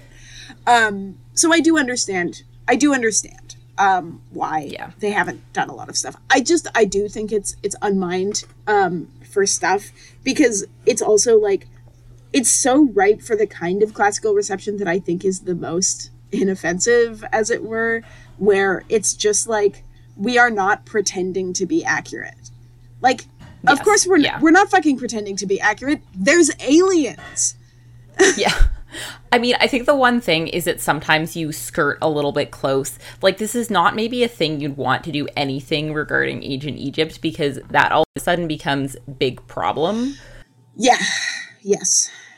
So I think there's some stuff that they should stay away from, that they have stayed away from. Although, mind you, there is Pyramids of Mars. Wait, is it Pyramids of Mars? Anyway, ignore me. That's a different episode. Anyway, there's some stuff that, like, you know, you don't want to be saying it was aliens who built the pyramids. That would be bad. Well, yeah, this is the thing. I think that they would have to be careful not to attribute any of the accomplishments of an ancient civilization to aliens. But as they do with Pompeii, as they do with the disappearance of the Ninth Legion, I think it's fine to attribute the, like, tragedies of an ancient civilization to aliens, especially when they're kind of mysterious. Like, I want a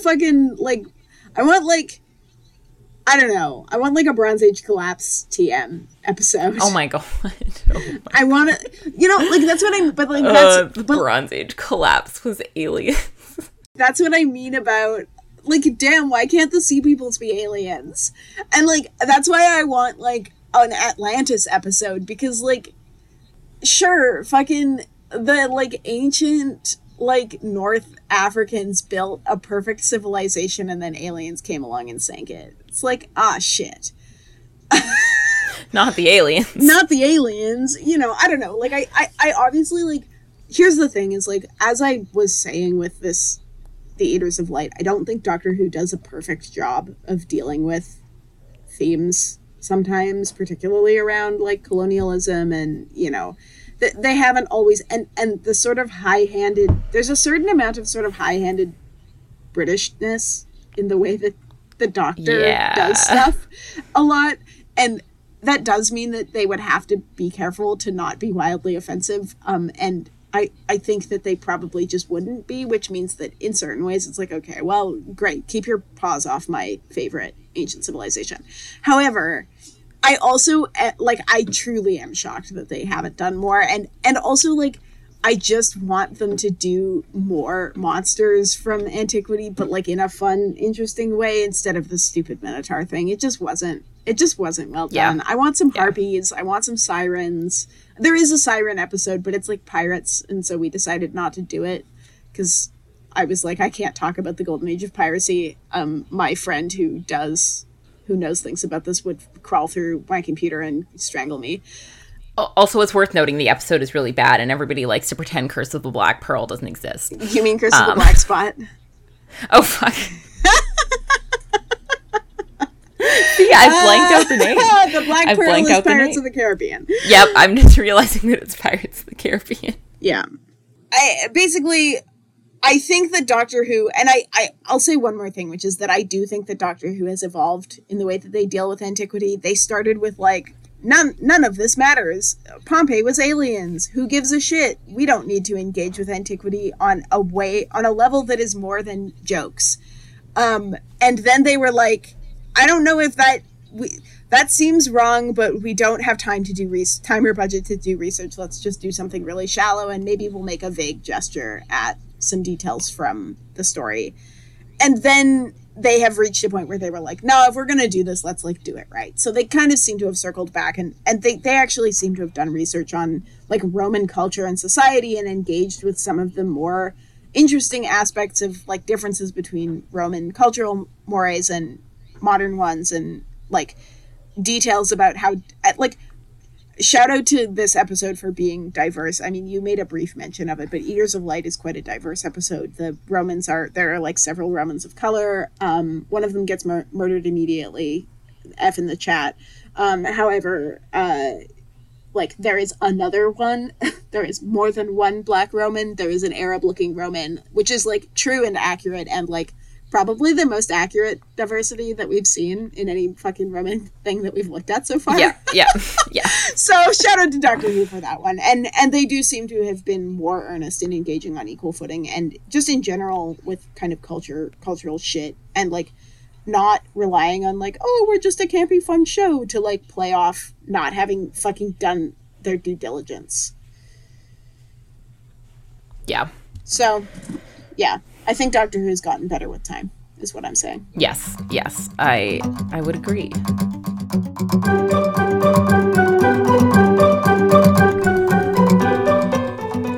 Thanks for listening to Classically Trained.